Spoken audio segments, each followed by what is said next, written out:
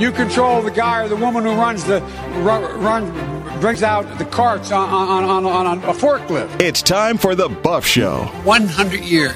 Look, here's the lives. When you think about it. And no idea what you said, Joe, but we understand the Buff Show. Deeply held by President. Stop moving that what's this thing called? That's a teleprompter, Joe. We'll take it from here. Let's go, Brandon. Go, Brandon. I agree. And here's your host, Matt Buff.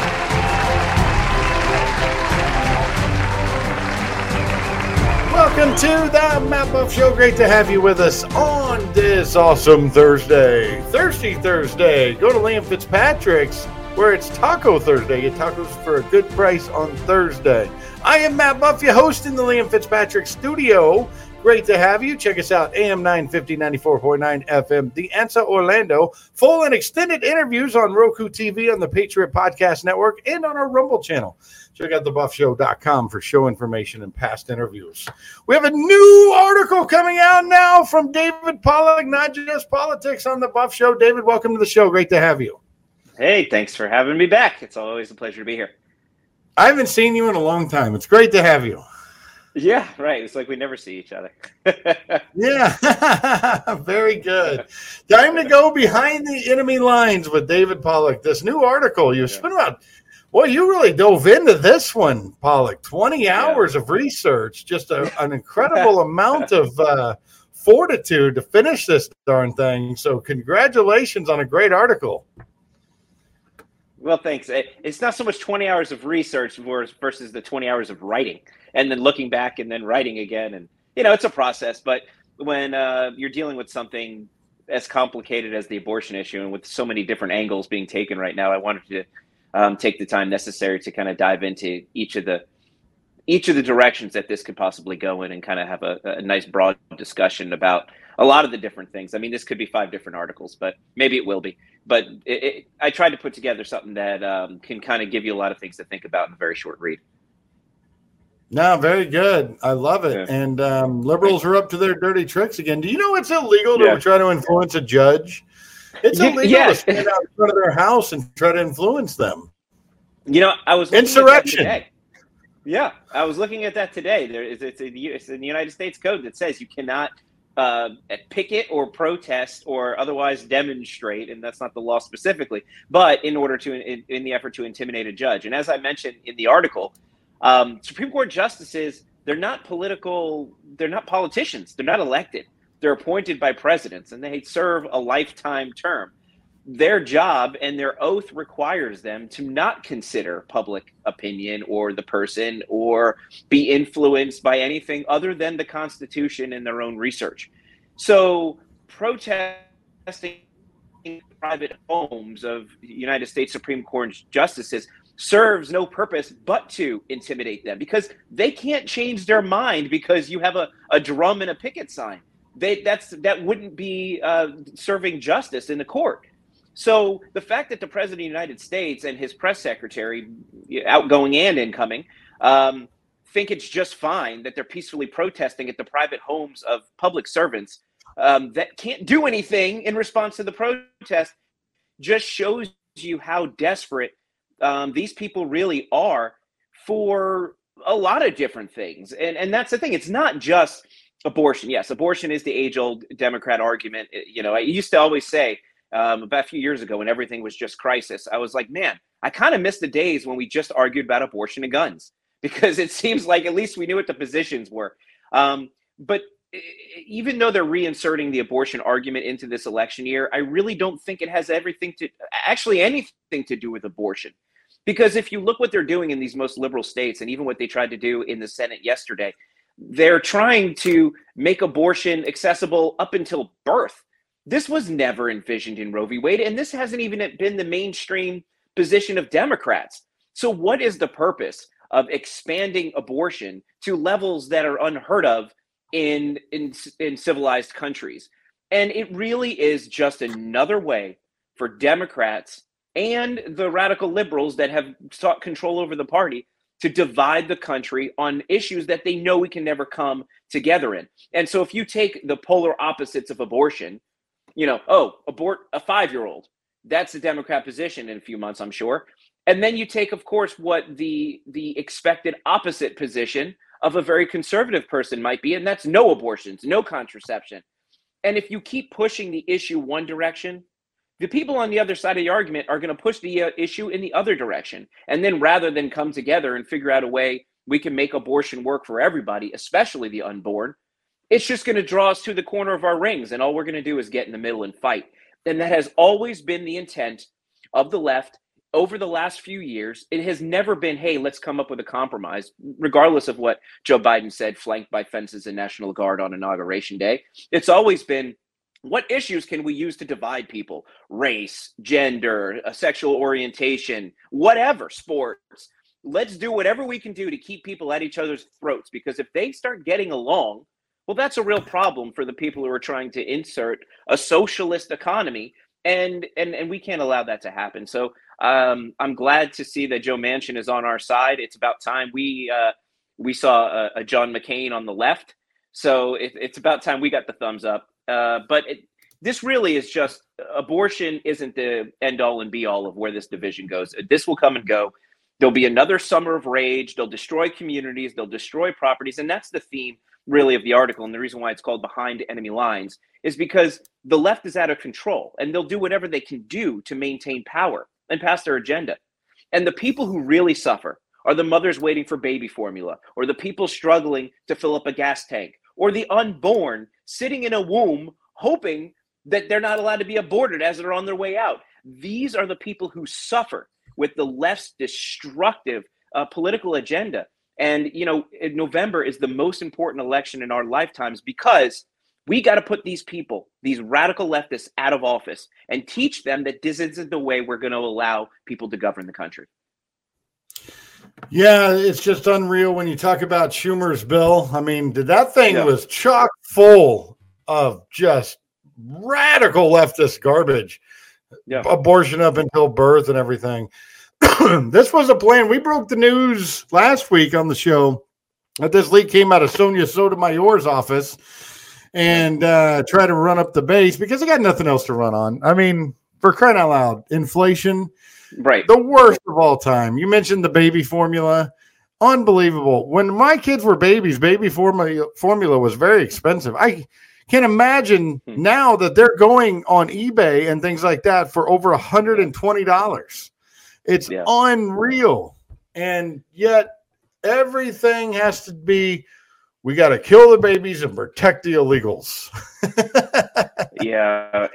And again, it's just division. And going back to the baby formula thing, I mean, we're not even talking about this in the news. I mean, you're starting to hear about it now as it's starting to get to a level of real crisis. But I mean, we fed our babies formula too when they were little, and you have to get your specific formula. You have to get a ton of it, and you can't start changing formulas. Babies get sick. And now you have parents out there who literally can't feed their babies. And that's just one thing. We can think back to Election Day. How many things have just gone wrong under this president, between gasoline, there's a war in Europe, inflation, but those are just some of them. Let's not forget the disastrous withdrawal in Afghanistan. Let's not forget, all of the things that have been gone. COVID is still at the numbers it was last year. Yes, the deaths are down, but it's not like he's actually done anything. And all he does is make things worse. And I can't figure out if it's intentional or just buffoonery. I can't figure out if this is always the intent. And, I've written about, and we've discussed, maybe this is the plan. If you destroy the economy, if you starve babies, if you divide people and everybody's at their throats, well, now you have an opportunity to say, the government can fix it. And we've talked about this before. Come back to the government. You can't get your baby formula from Abbott. You have to come to the government to get it. We can provide it for you. Oh, you can't get gasoline for your car because these evil oil companies are charging you too much money. Let the government take over the oil and gas industry and let us give it to you. I promise you, before November, they will be suggesting such things, because that's the idea. They're trying to collapse the private sector and provide a government alternative that's going to not be as good as the private alternative, but they're making the private alternatives so unaffordable that maybe it will be by that time. And that's the thing. I think the long-term play, I really do think this has to be intentional, because there's no way you can be this incompetent. And even Democrats go along with it, unless that's part of the plan. It might be part of the plan. I don't know if it's incompetence. And just like your article states, I don't think Democrats, I mean, they build their campaign on a thing of lies. And the whole thing is just based, they're always just playing with fire with this stuff because it affects real Americans. Like you talked about the George Floyd riot in 2020, how that really got out of hand. And in the courtroom, there was nothing about race. That was nothing about race, but they made it about race. And they wreak havoc across the country. They're trying to destroy pro-life centers now. They've already firebombed one of them. And now they're trying to do things to the justice's house. If the police presence wasn't there, they would have been inside the justice's house. You know that's for a fact. Yeah, well, absolutely. And now the gas is at all-time highs, and they have to find these distractions. So it is playing with fire, like you said. Well, it is, and that's the thing. I mean, you look at the Kyle Rittenhouse situation, too. I mean, they make everything about race. They divide people. But like I mentioned in the article, you have radical militant groups like Antifa infiltrating, even if it is a peaceful protest, even if people don't have the time to actually research what the leaked Supreme Court document says, which, by the way, doesn't say abortion will be illegal or banned. It just says the states can decide. So if you happen to live in a state that doesn't want to let you abort a newborn baby, well, then go to a state that does. You still have that right. So the idea here that people are getting all upset thinking they can't have an abortion, that's not what the leaked decision even shows. And the decision isn't even final. But that being said, the people who are out there, even the ones peacefully protesting because they believe that to be true, the radical militants are going to infiltrate them. There will be pallets of bricks placed out front of Supreme Court justices' homes or God knows where, and they will continue to destroy the country. These are the same people that protest G7 in Europe and burn police cars. This has nothing to do with abortion or anything American. This has to do with there's radical people who hate all Western democracies and anything capitalist, and they'll use any opportunity to attack. And that's the fire that the Democrats are playing with. Sure, it helps them get enthusiasm for the November election that nobody's excited about in their party. But it also has the potential to put real Americans at risk as their cities burn, as vulnerable Supreme Court justices who live in communities just like ours. When you have radicals right outside of their homes, it just takes one really unfortunate circumstance to really put this country in a place where we don't want to be. And the opposite is true too. While the left plays with fire and enrages leftists, there are far right extremists too who are going to want to counter the far left extremism. And that is going to cause conflict that nobody can control.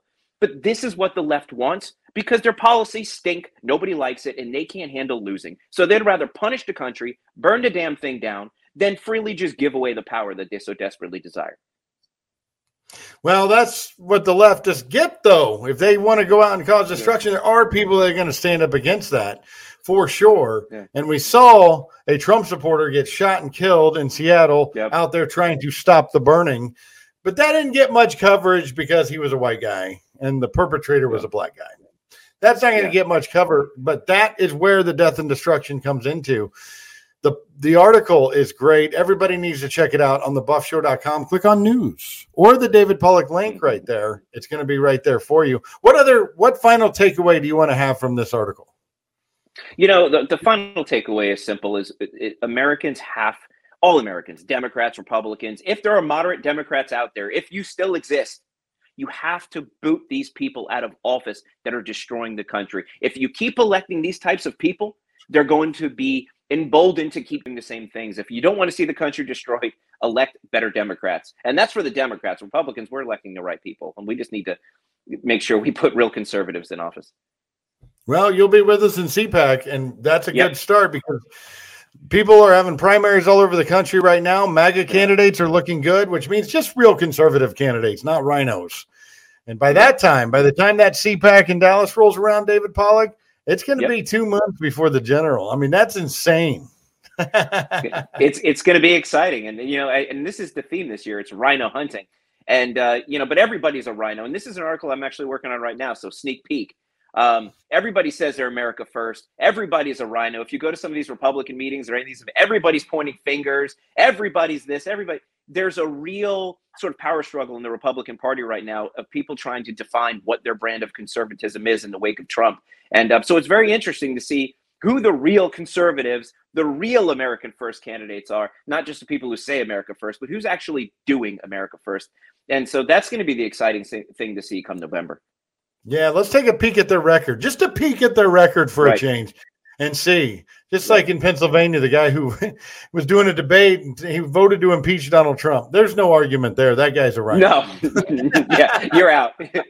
If you're you out, want to dude. support, you're out. If you support the Affordable Care Act in any way, you're out. If you voted for impeachment, you're out. If you're like Mitt Romney, you're out. And, that's Liz Cheney, Mitt Romney. That's what a rhino looks like. The rest of us, can disagree. We can disagree on other issues, but if you can't actually be a Republican, if you are in favor of masks or forced vaccines, you're not a Republican. You're out. You're out. Good stuff, David. Well, it's always great to have you on. We're going to share that article. Everybody check it out on thebuffshow.com and hit the news button.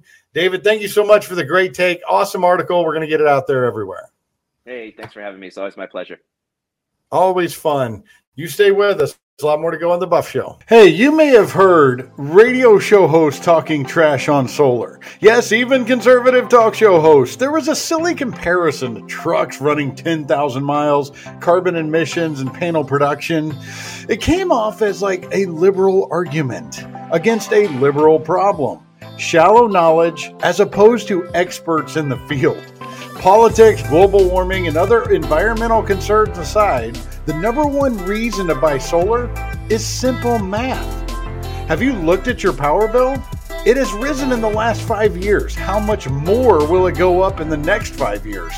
It's a rigged game, and All Solar Energy empowers you to stop playing a rigged game. A solar electric system freezes your costs and shields you from upcoming rate increases. If you choose to finance a solar electric system, the payment on a system that zeroes out your bill is typically less than your current power bill. This is simple math. Call All Solar Energy in Longwood tomorrow at 866-412-4218 or online at www.allsolarenergy.com. More information on this later in the show. Liam Fitzpatrick's Restaurant and Irish Pub in Lake Mary. Happy hour drafts every day of the week and all day Sunday. $1 off drafts and house wines, $2 off well liquors. And Liam Fitzpatrick's has tons of special events. Tonight, it's Taco Tuesday on Thursdays. Live music and specials all night on tacos, tequila, and margaritas. Fridays, live music and happy hour, then brunch with $10 champagne over the weekend. Mention the Buff Show. Get 10% off your order. Liam Fitzpatrick's Restaurant and Irish Pub in Lake Mary. LiamFitzpatricks.com.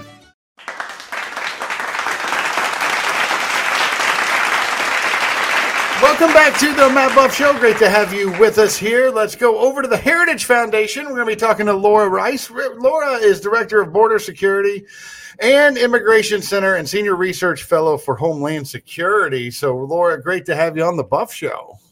Well, thanks for having me on.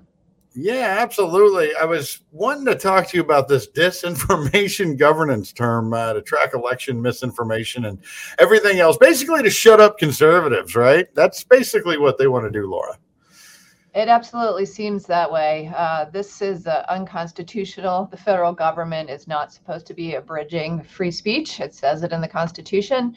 And that doesn't just mean Congress shall make no law. It also means the executive branch shouldn't be setting up DGBs, disinformation governance boards, to determine what is truth or not. Nor does it mean that the administrative state should be in bed with big tech to censor our free speech, either at the behest of the government.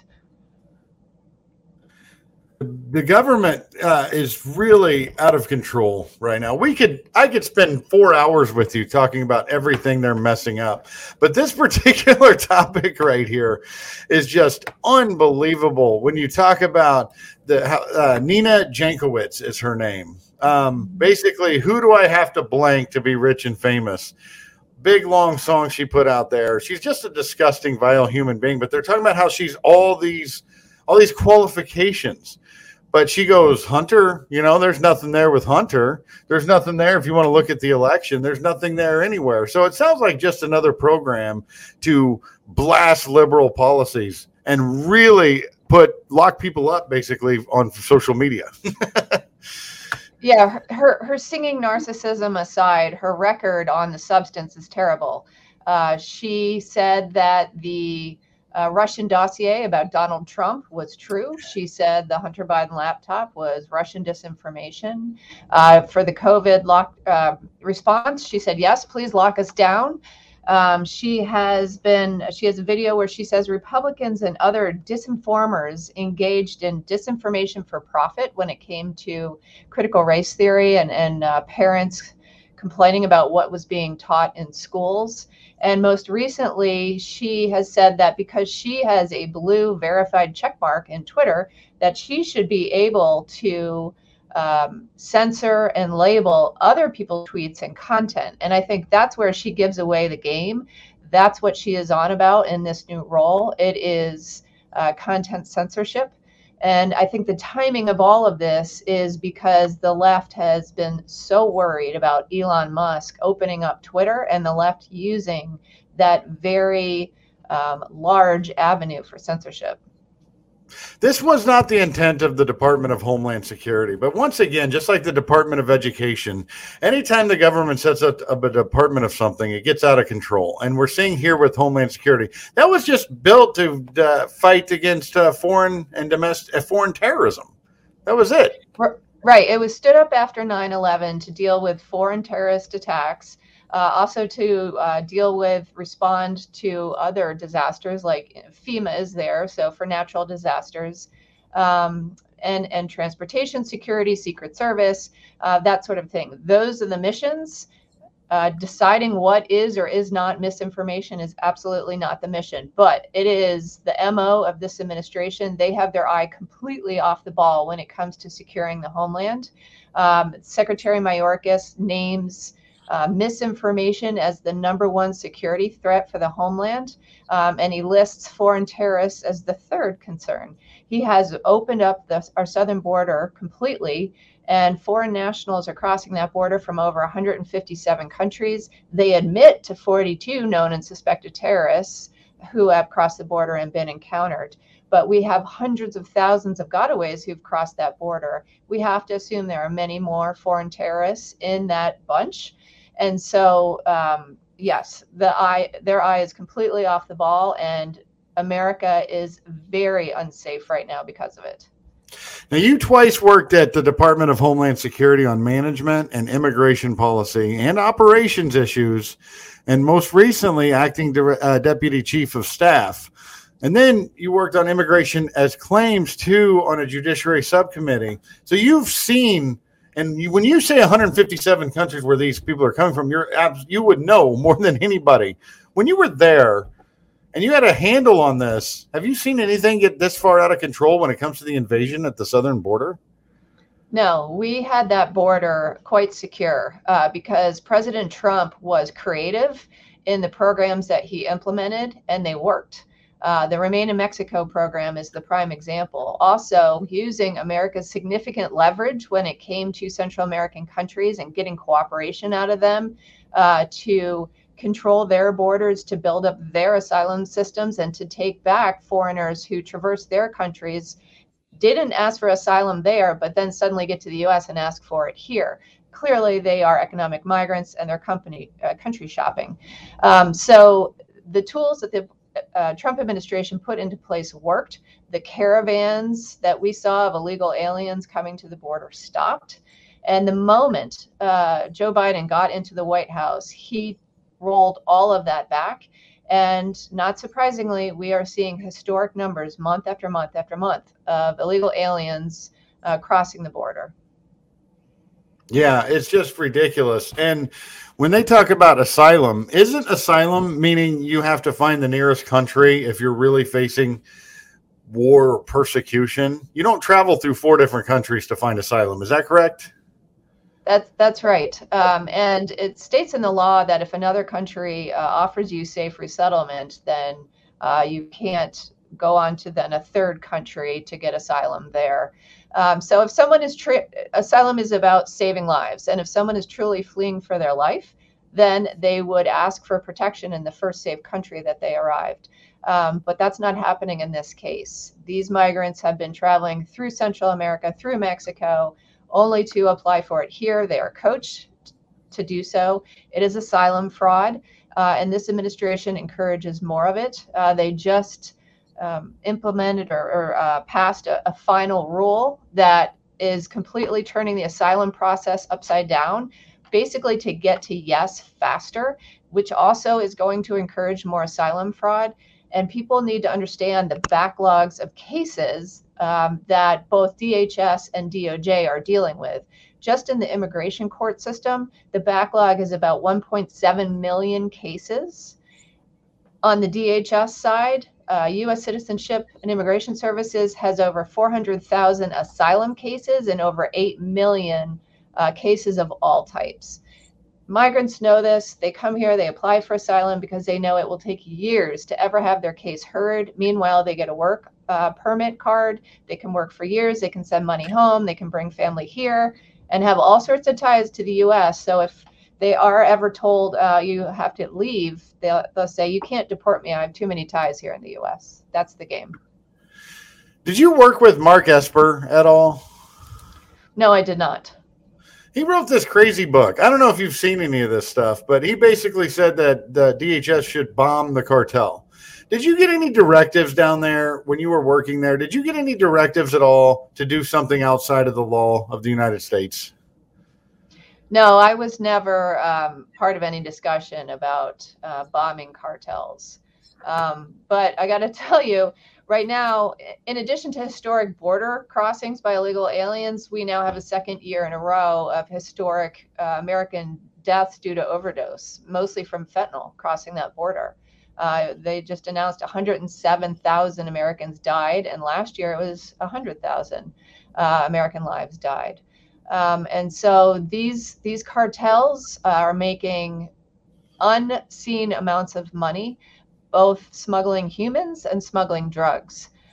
So the Biden administration is paying no attention to it. How many Americans have to die before they will lift a finger and bring a stop to this? And so I think a lot of Americans hearing this out of Esper are asking themselves, why not go after the cartels and the drug manufacturing?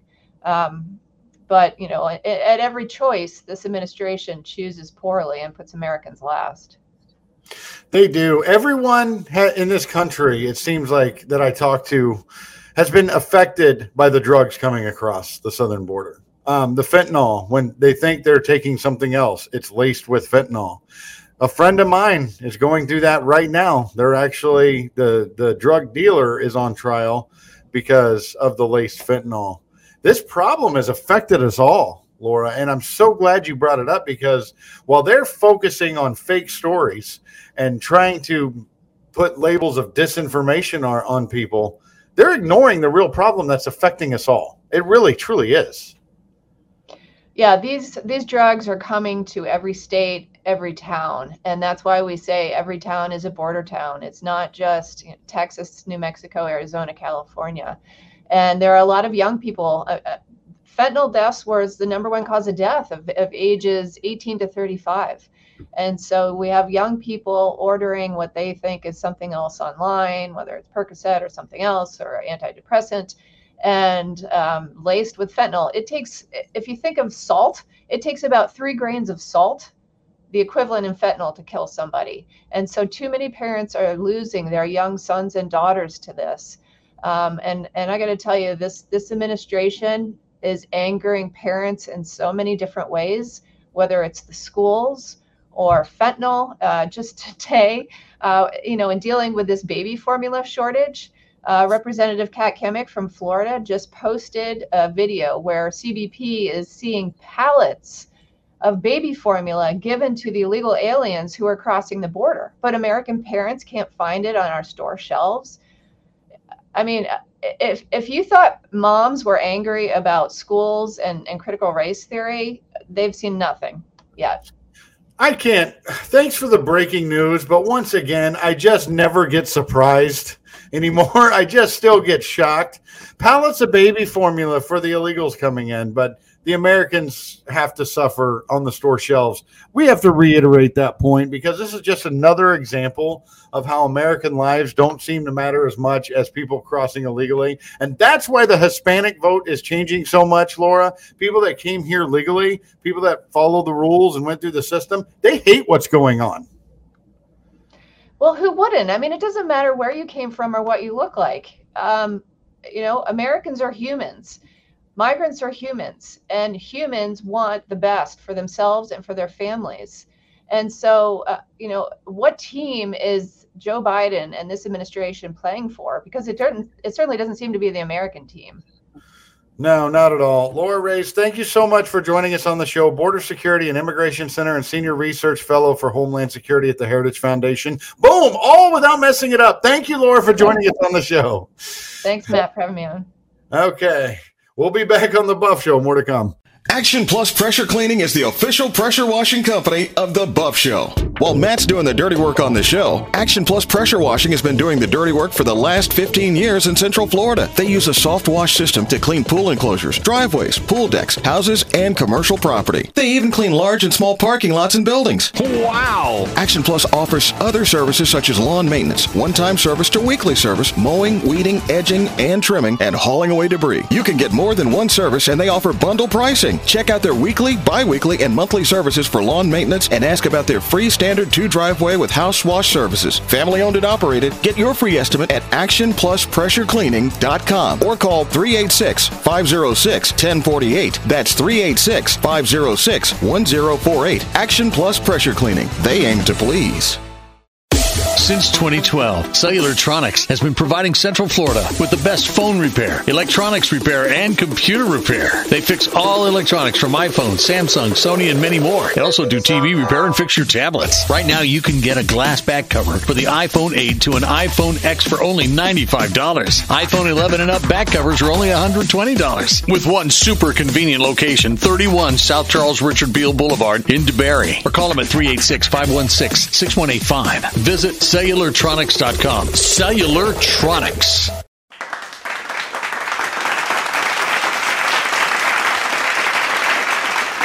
Welcome back to the Matt Buff Show. Great to have you rolling along with us. This is Freedom Foundation Thursday. The Freedom Foundation is not your average think tank. The Freedom Foundation is a battle tank. Our job is to defend the rights of public employees against the nation's biggest bullies, government unions. Government unions are the single largest funder of the radical left in America. They take money directly out of the pockets of hard-working teachers and other public employees to impose their extremist agenda, which now includes closing our schools, defunding the police, and promoting racism through the teaching of critical race theory. The Freedom Foundation is here to stop all that by helping tens of thousands of public employees leave their unions in Oregon and throughout the country. We're liberating people to put their money back in their pockets and out of the union's radical political agenda. Thank you for standing with us in the biggest battle that we face as freedom fighters.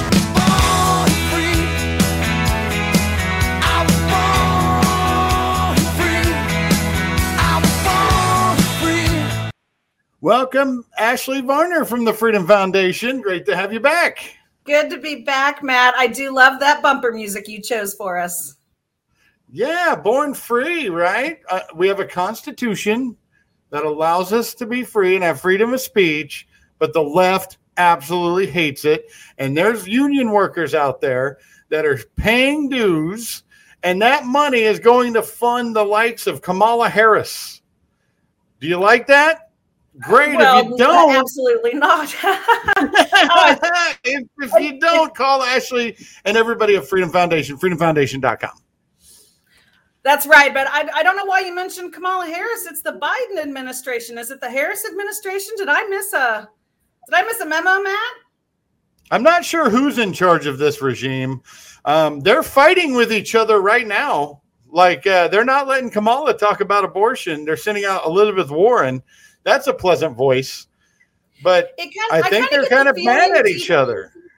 Do you get the feeling like I do, Matt, that maybe it's like the parents are staying together for the good of the kids? They just don't want to tell the kids it's over yet. One of your favorite things to say is, we don't like it when mommy and daddy fight. I think it's fascinating. I mean, they're both crazy, right? Well, it's not like the relationship started off well when Kamala Harris called now President Biden basically a racist during the debate. So, yeah. Yeah, it wasn't basically. She did. She called him a racist because of the busing issue. Yes. And he's like, I'm very good friends with segregationists. That's not something to be proud of there, Joe. Wasn't it just this week? He said that he wished he could go back to the good old days when you could fight with segregationists during the day and then go have lunch with them or go have dinner with them. It's like, are you sure you know what you're saying here? Yeah, I think he misses Jim Crow era. I think he misses that stuff. I'm going to let you say that, not me. Well, he says, I wish I could go back to the good old days of that. I mean, Joe Biden, he has a lot of racist comments on the record, actually. On the record, says a lot of stuff. He uses the N-word 4 times in one sentence. I could play that for you if you'd like. Oh, goodness, that hurts my ears to think about. Yeah, well, we won't play that. Good, you didn't call my bluff because I don't have it. No. He did refer to former President Trump as the MAGA king. What was it, yesterday? There's a lot of great MAGA stuff coming out. We got Ultra MAGA. We got MAGA King. Thank you for all these wonderful things that we can put on T-shirts and stuff now. I know. It's really cool. More bumper stickers coming out with this stuff. So more and more.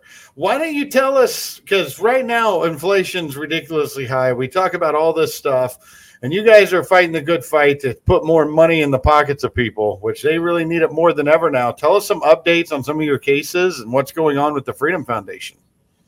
Yeah, absolutely. Just this week, Matt, we actually we broke another milestone, and that is that we have helped people keep more and more of their own money, and that means over $200 million now that is not going into the union coffers. That is huge, especially with the Bidenflation that people are experiencing now. I was on the phone with a woman from California this morning, and I asked her, I hate to even know, what are you paying in gas? And she said it's about $6.79 per gallon where she is. And she's one of our clients. We're getting ready to file. Can't give you too many details on the case because we haven't filed it yet. That's coming next week. But, she lives in LA County, and she was talking about how she got one of our Freedom Foundation flyers in the mail, and she had been doing the math because her husband was laid off during COVID in 2020. And then, she had some supplemental income that was lost because of things shutting down. And she said she started looking at these union dues and what she pays every month. And when she heard from us about how she could get out of the union and stop paying dues, she thought, I really, really need that money. We are down to less than half of what our household salary was. So we're really trying to get the word out to public employees all across the country with the inflation, with gas prices, grocery bills are through the roof. And so we want to help you keep more of your money in your pocket. Not only do you stop funding an agenda that you might not agree with, but you need that money to put gas in your car. You need that money to put food on the table, to buy your medicine. And that's what we're here to do every single day. And we hear from more and more people all the time. Please help me. I'm tired of this. And so it feels so good, Matt, to know that we are helping everyday Americans all across the country. It is so great. What was that number you gave again, that milestone you guys hit? 200 million. We have now helped more people keep in their pockets and not go into the union's coffers. 200 million. That's this week. Look, the crowd loves it. That's great. Yes. We're very excited.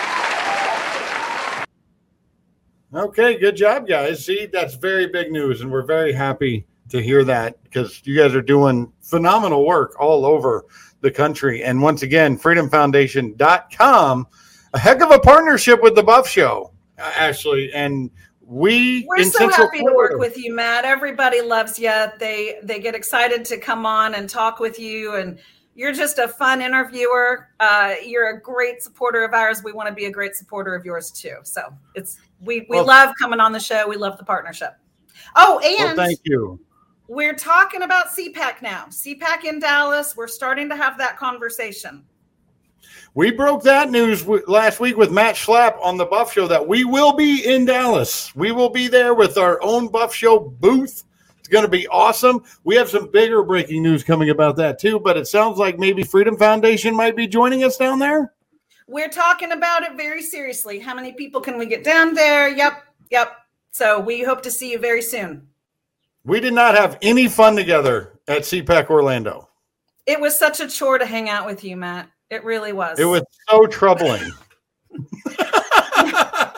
You guys are so much fun. We loved it. So we hope to do it again here in August. Although August in Dallas is not, well, August in Dallas. But it'll be nice to be inside the hotel with you. Inside. Yes. Stay inside. Requests are Hunter, Lauren. I'll put in my request officially, and I don't know if that'll have any sway with who gets picked, but I'll put in a request. I'll make sure they know, and I'll make sure they know that you said their names today. So that's awesome. You know who is not invited is Randy Weingarten, right? She has been a disaster and not a help. And I don't like her so much because she is trying to hurt my kids. I have kids in school, and she went on and on for 2 years that school closures are good. Double masking is good. Masks on kids for 8 hours a day, that is good. She acts like COVID was the bad guy in Rocky IV, that he was coming to beat up all the kids, but it wasn't the case. But she was always promoting that stuff. Well, she was doing the bidding of her union because they were politicizing the pandemic and the school closures in order to basically go on a strike that they didn't have to call by staying out of the classroom. And then they used that opportunity to negotiate for bargaining chips they couldn't have won at a typical bargaining table. So they really manipulated this COVID situation for the union's gains, not for the children's gains. And now we do have proof. A Harvard study came out just last week. It was overshadowed by some news last week, but it's starting to get some play this week, finding what we already knew, Matt. We've been talking about how the school closures are hurting kids' educational opportunities, their academic growth and learning, their social learning, their mental health. And now we do have a study from Harvard that shows that the learning gap in schools that stayed out of in-person instruction for longer than 16 weeks, which is like 4 months, the learning gap between the high poverty schools and the higher income schools was vast. It was stark, something like almost 47% or something like that. But that's because what we knew was if you have a higher income, you can probably afford some tutoring, or you have some other opportunities for educational supplements, that the kids in these high poverty schools did not have the same access to. And so what we're seeing is the schools that stayed out of in-person education for only 4 weeks or less, the discrepancy between high poverty and high income schools was almost nil. They had about 15% learning loss, both high poverty and high income. So the real damage that we are seeing in the high poverty schools that were kept out of in-person instruction, we don't even know. The Harvard study could not conclude that the amount of money that the federal government has given to these schools to try to catch up, if it's even enough. And that's $190 billion, I believe. I mean, we're going to be paying for this in more ways than one, not just our taxpayer dollars. We're going to be paying for this and the damage we've done to these kids in their future earning potential. We're talking about the next generation of leaders that, have fallen behind. This is going to hurt us for generations. It certainly is. And nobody's being held accountable for this. Fauci thinks he can ride off into the sunset. It's unreal. But now Randy Weingarten seems to be changing her tune a little bit. And she's not forgiven either because she was one of the main components of the problems with our kids. But you sent over this clip, and I want to play it for everyone. Kids are in crisis. And we had a mental health crisis before COVID, but with, and Dr. Eng will talk about this far better than I do, but for 2 years of disruption, 2 years of looking at the screens, 2 years of not having a normal kind of routine and rhythm, recovery is really tough. That's an understatement. Recovery is really tough. She talks like we did, Ashley, but we were doing that over a year and a half ago. Like, dude, this is bad. Stop. Yes. I cannot tell you how angry this clip makes me, Matt, because she's talking like she had nothing to do with it, when in fact, Randi Weingarten is one of the single most responsible people for our schools being closed for as long as they were. Her teachers union, AFT, was responsible for writing the CDC guidelines for reopening the schools. They were given the full draft before it was made public, and they got to make paragraphs worth of edits to rewrite the schooling guidelines. I want every parent to see this. We're already seeing school boards across the country being overturned. Parents are angry, and they're trying to vote out everyone who was responsible for this. Now, the parents can't vote for Randi Weingarten, but her American Federation of Teachers Union has lost 2% of their membership just between 2020 and 2021. We don't know what the numbers are going to be for 2022 yet, but 2% of her membership of teachers who are saying, I have had it with this. I do not want to be a part of this. And the Freedom Foundation has helped thousands of those teachers leave. But losing her membership numbers the way that she is going to continue if she doesn't get off this path. But at least that means 2% fewer members paying dues that is going to support her exorbitant salary and her leftist politics. Well, I'm glad you guys are doing everything you can to get her out of there. But this is like an old, sad, tired out game. When you're the bad guy and then somebody comes in and like the Harvard study says, oh, no, this was all wrong. Then you jump on the other side and like, hey, I never supported that. You see that in movies all the time. But that's a tactic of the left. Oh, no, I wasn't part of that. You were the architect of that. And the CDC listening to you, because nothing's coming out of that office, Ashley, without Randi's signature on it. Nothing is going to CDC or the federal government without her signature on it. That's true. But the good thing is her gaslighting isn't working. Parents know why their kids were kept out of school. The teachers know that's why they're leaving in droves. You're not going to find a lot of people really buy into anything this woman is saying right now. And we at the Freedom Foundation are fond of saying that she's working harder to gaslight American parents than she ever worked to get their kids back in the schools. No, not at all. And it's just horrible. But what do you expect from the woman who supported Hillary? She'll reset education policy to focus on creativity and critical thinking, not on more testing. And she'll make public universities free for working families, a stark contrast from Trump's for-profit scam. Hillary is the most qualified candidate to run for president in my lifetime. How about that? That's a lot of jumping up and down on stage, Matt. I don't know. That was hard to watch. Some people shouldn't be jumping around and all excited, especially if you're voting for Hillary Clinton, who got beat badly.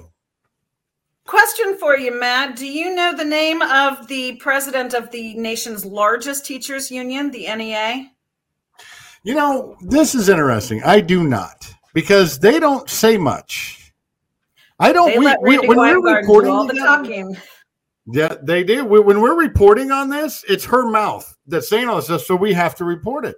So talk about that. Why do we not hear from them? Yeah, we have to try to remind people all the time. The American Federation of Teachers is the second largest union of teachers in the country. The National Education Association is the top dog. It's the biggest one. And Becky Pringle is the president there. But her name is not a household word. And I'm pretty sure she likes it that way, because they can keep on keeping on and doing what they're doing and not get into the media fuss that Randi Weingarten gets herself into all the time. And it was the National Education Association, the NEA, that in 2018 published a guidebook on how to teach critical race theory. We talked to you about that over the summer last year, but we found this guidebook. No one was talking about it. It didn't get any press at the time. But the NEA was pushing out critical race theory guidelines for years before we ever found out about it in 2020 when the schools were shut down and Zoom school was coming into parents' living rooms. And that's how we found out about critical race theory. But the truth is the NEA had been pushing this stuff for years. No, that's exactly right. And that's how we got Moms for Liberty and everybody else. And that's why people's eyes are open. Ashley Varner, everybody check out freedomfoundation.com. Ashley, thanks so much for breaking all this down today. Have a great day, Matt. We'll talk to you next week. You have yourself a great weekend. And I'll send you that list for CPAC Dallas. Sounds good. All righty. All right. Bye, Ashley. We'll be back on the Buff Show. You guys stay with us. You heard about the simple math with a solar electric system earlier in the show. Not all homes qualify. An energy evaluation by a qualified professional to get the fully informed information is always recommended. If your home qualifies, solar is always a prudent financial move. All Solar Energy in Longwood has been educating homeowners, roofing companies, property management firms, and now radio hosts about solar for 22 years.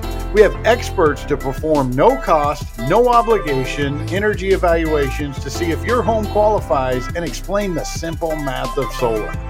Call All Solar Energy tomorrow at 866-412-4218 or visit the website www.allsolarenergy.com. Let them know you heard about it from me, Matt Buff, on The Buff Show.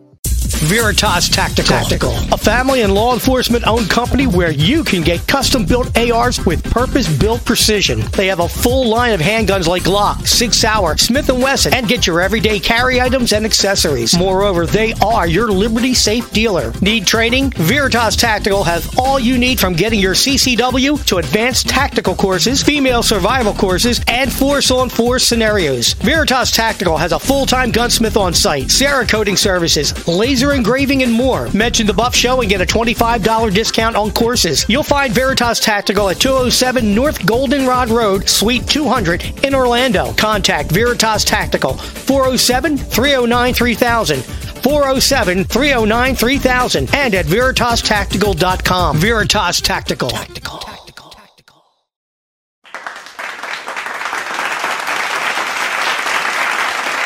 Welcome back to the Matt Buff Show. Great to have you rolling along with us. We are going to be talking about college. Should you go? Should you not? And why shouldn't you? And why you should? I don't know. We're going to get into this with Regnery authors Dr. Michael Rollbard and Timothy Gordon have written a book called Don't Go to College. Michael and Timothy, welcome to the Buff Show. Great to have you. Thanks for having us. Yeah, great to be here.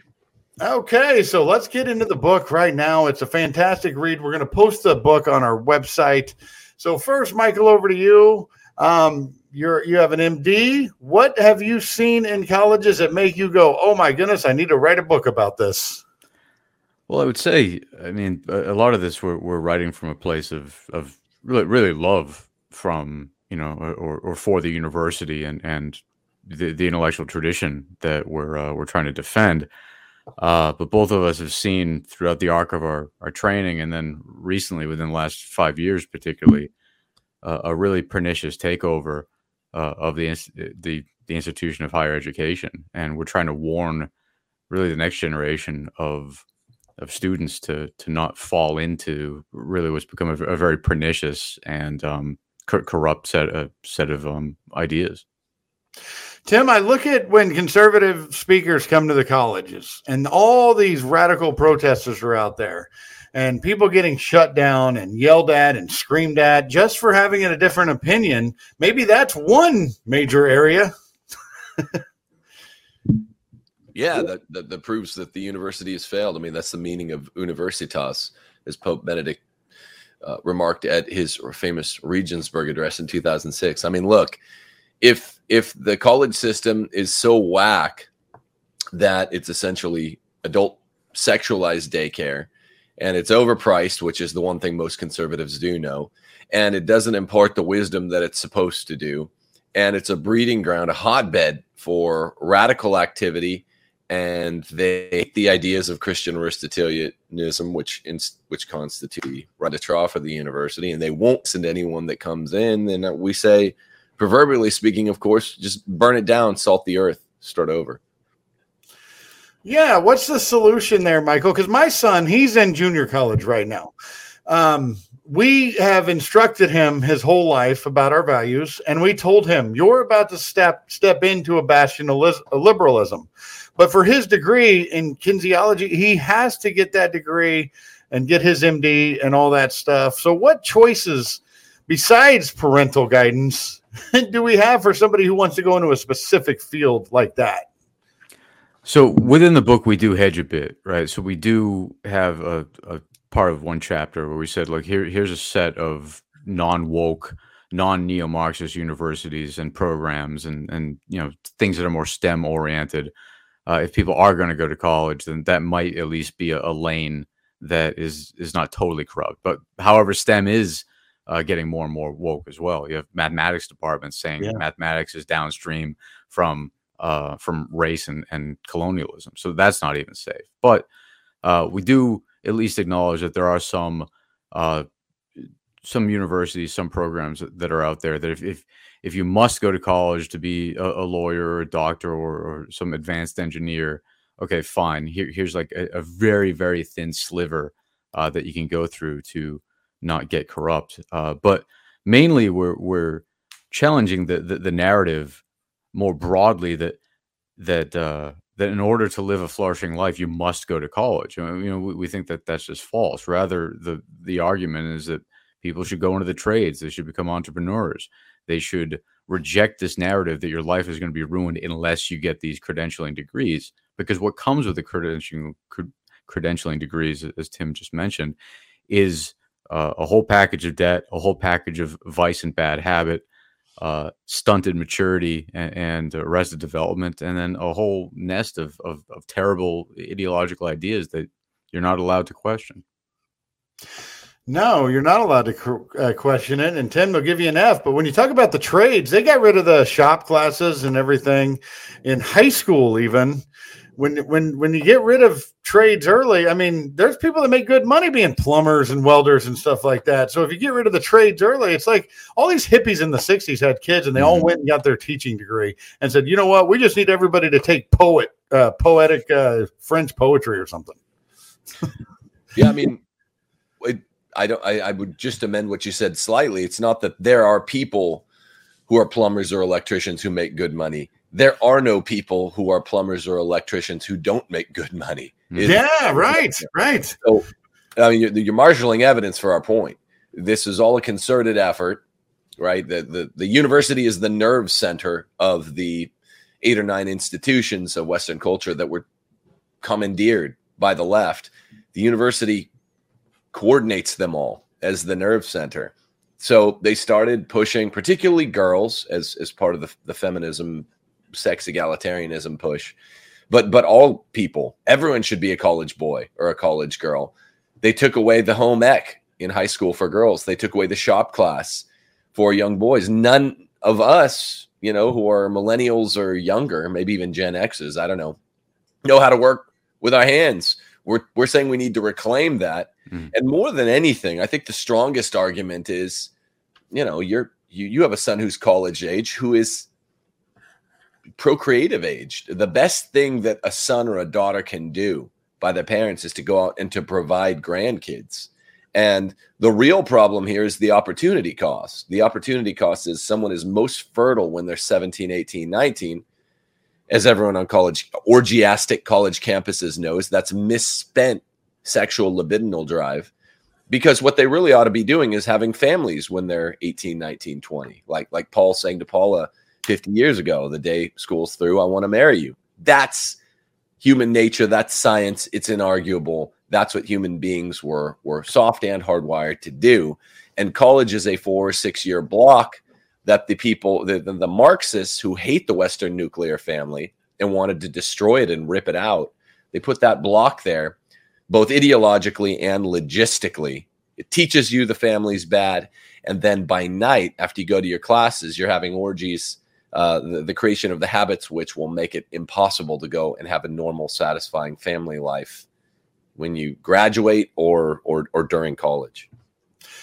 Let's stay right there on that point there, Michael. When you talk about the sexual activity that is going on, and then the sexual assault claims, which there's some that have been, a lot of them been disproven, and so it creates doubt on any maybe real one. A culture of sexual activity in these colleges has really created a bad system as well. Yeah, certainly. We talk about this. It's almost like it's a two-phased side to it, or two-phased element, where the first phase is a battering down of all traditional norms and mores with respect to male-female relations. And then after that's been leveled, this re-erecting of a new ad hoc, artificial set of norms and rules with ever-changing definitions, ever-changing language, ever-changing descriptions of what norms are. And then those are being rigorously enforced and then changing again. So, I mean, Antioch College, I think, is the standard of this, but it's been adopted in very, very other places where it's like, then you add alcohol to the entire situation as well. And people are confused as to how it is that there's this, all these, explosive rape cases or false rape allegations as well. When you've distorted the very concept of what male, female, consent, sex, rape, flirting, assault, etc. When all those categories have been rendered radically malleable, then what does one expect? Yeah, it's like human sexuality was created for the marital rapport. That's a fact of life, and poverty statistics, crime statistics, social demographics demonstrate this. Everyone gets poorer and crime spikes when human beings start reproducing outside of families. When you throw this 4 to 6 year occlusion in the way of all young people, remember Obama wanted everyone to be a college boy or girl, then they're not, particularly the ones that are less than virtuous, are not going to abstain from sexual activity rather than doing what humans have done for tens of thousands of years, get married. And so all of a sudden you wind up with a Kobe Bryant like rape case kind of situation where it's like, well, I mean, he shouldn't have been there in the first place. Maybe it was rape, maybe it wasn't rape. He's definitely engaged in illicit sexual activity outside of his marriage. So that's what you have with all these kids going away to college. You want to defend the young men that are, if false, if the allegations are false, they're being accused falsely, and that's not just. But the point is, you're not supposed to be there in the first place. When you're 18, 19, 20, you're supposed to be finding your wife and wedding your wife and having big families and working with your hand by the day. That's how human beings were wired. It was working out pretty good when that was the standard in the society. It was actually working out pretty good. Now, Michael, there's this young girl who has been training since she was probably 5 years old at swimming. And she's done a really good job, and she gets a scholarship to Penn. And then she goes and starts competing with her teammates, and then gets into real matches, and then finds out that a boy has joined her team.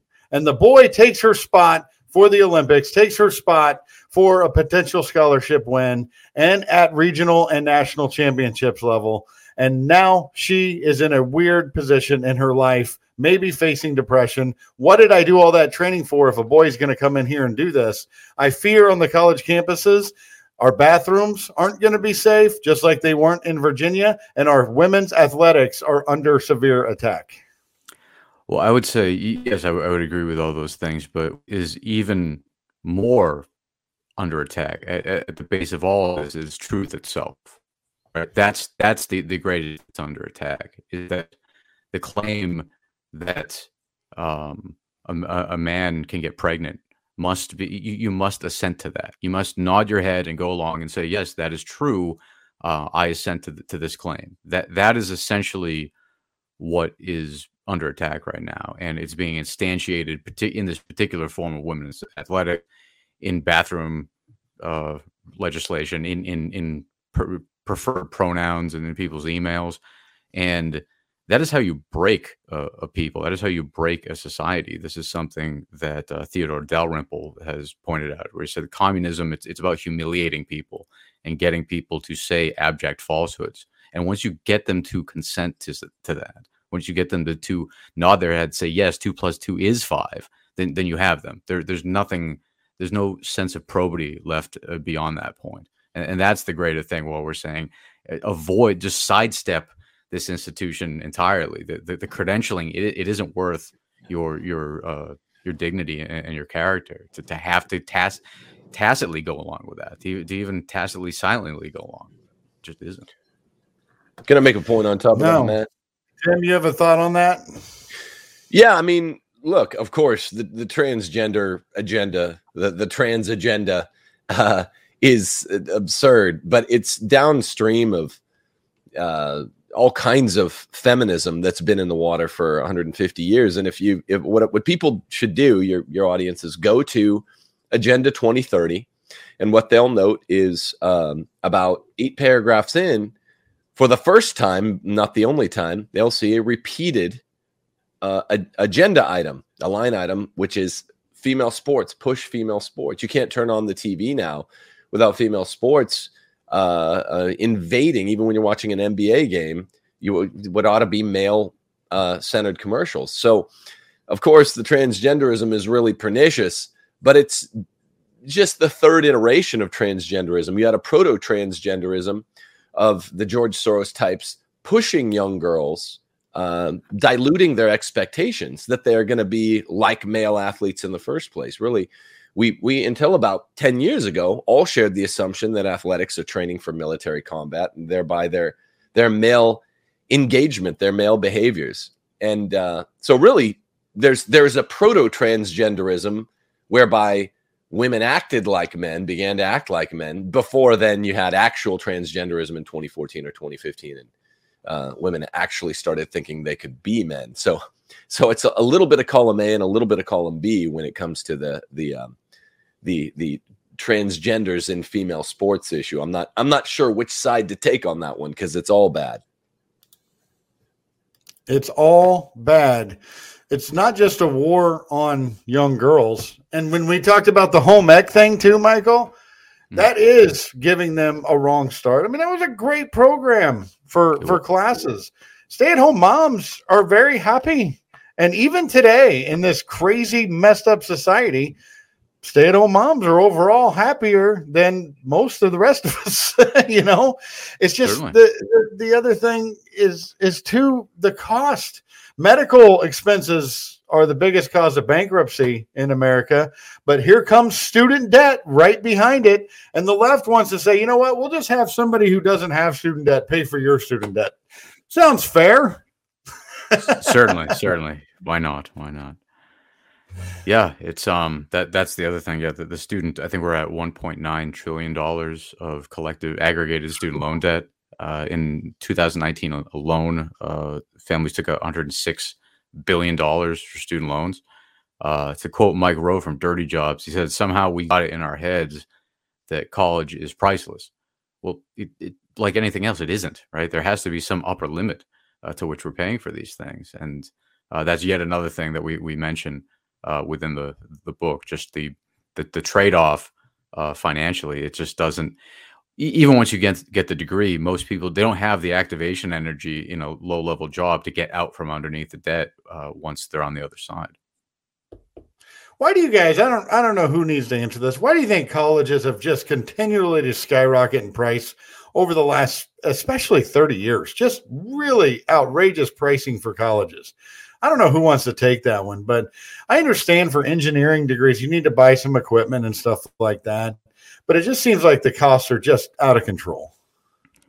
Well, I mean, we did a bit of a breakdown in the book where the majority of the funding, it's going towards the administrative and human resources overhead rather than getting top tier professors or buying state of the art STEM equipment or something like that.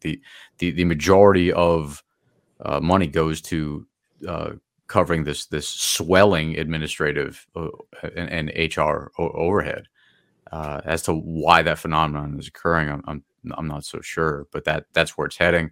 And then also a lot of it's going to these luxury dorms and universities competing, essentially trying to see students as customers and trying to entice them to have the famed college experience. So they're paying for rock walls and luxury dorms and whatever 5-star dining experiences and whatnot, and that's it's so far afield from the telos and original intention of what the university was about. And then lastly, they'll bring in whatever celebrity professors to guest teach a course or two, and pay them exorbitant amounts of money as well. Yeah, and that might be somebody like Dr. Jill Biden or Michelle Obama, somebody that your son paid for her to be there, but there she is, and don't even like her. Tim, what do you guys think about Christian colleges, Oral Roberts, stuff like that? Are we in the same pickle there now too? Largely. I mean, the vast majority of Catholic colleges, which is what I can really speak to, are badly infiltrated, such that there is an institution entirely devoted, as its cause for being, to winnowing out the few, I think it's only 15 brick and mortar Catholic colleges that are faithful, 15 or 16, if I remember correctly, called the Cardinal Newman Guide to Faithful Catholic Schools. The rest of them are all badly infiltrated by Marxists. And in a way, I think this is good when you hedge in the law, when you hedge and you say, here's a very, very slight exception. No one should go to college aside from this small group of people.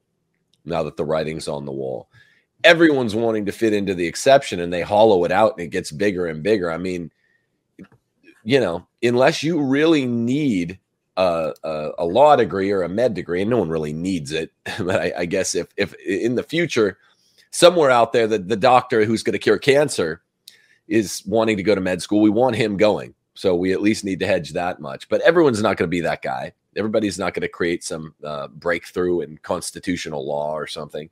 So if you're engineer, lawyer, doctor, I guess you have to go. But most people are going to be a lot happier if they do what human beings were wired to do. And that is to, when you're of the age, you graduate high school, you go get a job that can be quite high paying.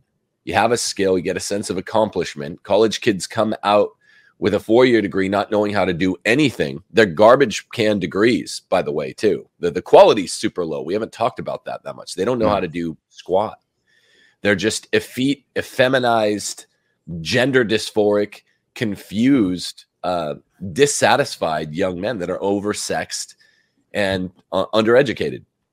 So that's the problem here is quality control. And someone's got to be on that. And the best way to quality control is just to say, let's go back to the beginning. We hedge a bit.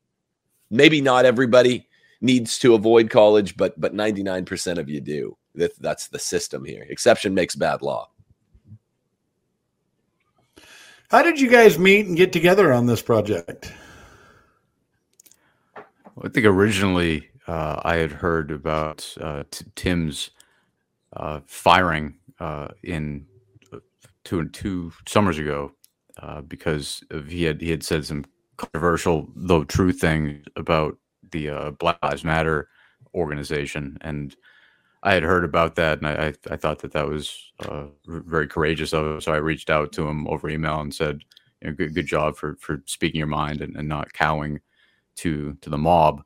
And at that time, I was doing a postdoc at Notre Dame, ostensibly a nominally Catholic university, and I had seen a creeping wokeism, creeping neo-Marxism there as well. So we both got talking as to what is what's an alternative, what's a solution to this? To just lay on our backs and let this get worse, or do we fight it?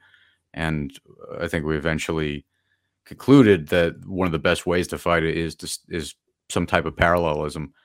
And this is what we're advocating for: salt the earth with the existing organization, metaphorically, and then a parallelism with respect to educate. Homeschooling 2.0 for the higher education level. Tim, you do the Rules for Retrograde show on YouTube. I want everybody to follow him on Twitter at Timothy Eology. What a harrowing story. We've heard too many just like yours. I wanted to get that promo out there, and you talk about the show a little bit too. But First Amendment firings all over the college campuses is another major problem, and you were a victim of that yourself. Yeah, and in my case, it was even secondary ed, Catholic. I was a theology department chairman at a Catholic high school. I've taught some college, but I was what should have been. There's no tenure at secondary level, but what I said shouldn't have been shocking to the conscience of anyone, particularly in the conservative enclave of California in which I lived, which was just that BLM was a terrorist organization. I said it very early. Most conservative Americans came around to that by the end of that summer.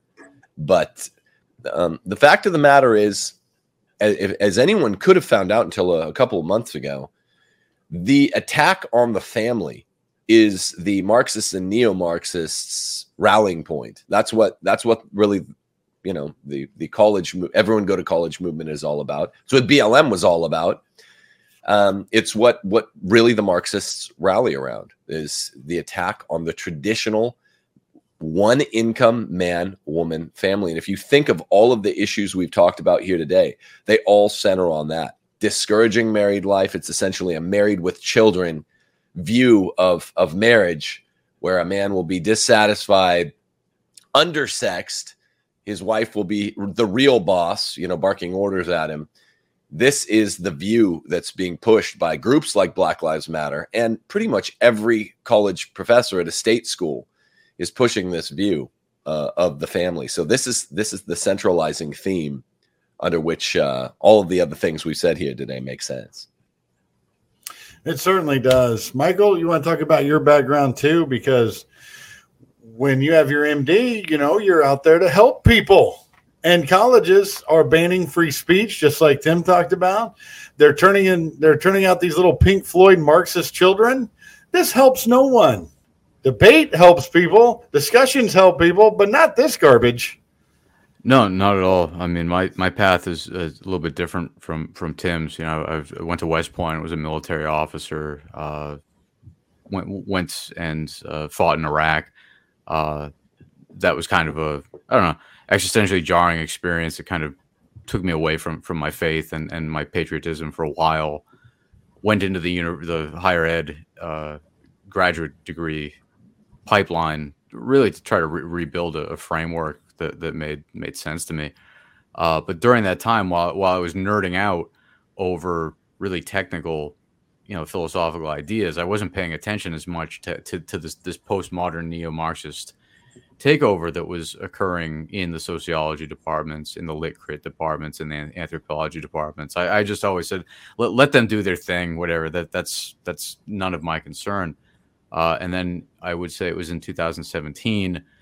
This is when you saw all these things really break out of these fringe areas in the academic departments and run roughshod over all the institutions of society. And this is also where you saw folks like Jordan Peterson getting drug over the coals for arguing against Bill C-16 in Canada, where he was opposing the mandatory pronouns and mandatory gender language. And that was the point for me. That was the canary in the coal mine existentially, where I said, I need to rethink everything. And that's what, drove me back to Catholicism and back to Aristotelism, and eventually collaborating with Tim. We're only scratching the surface of the problem. I'd love to get you guys back on to talk more about this, but all of this and more and solutions are in the book, Don't Go to College.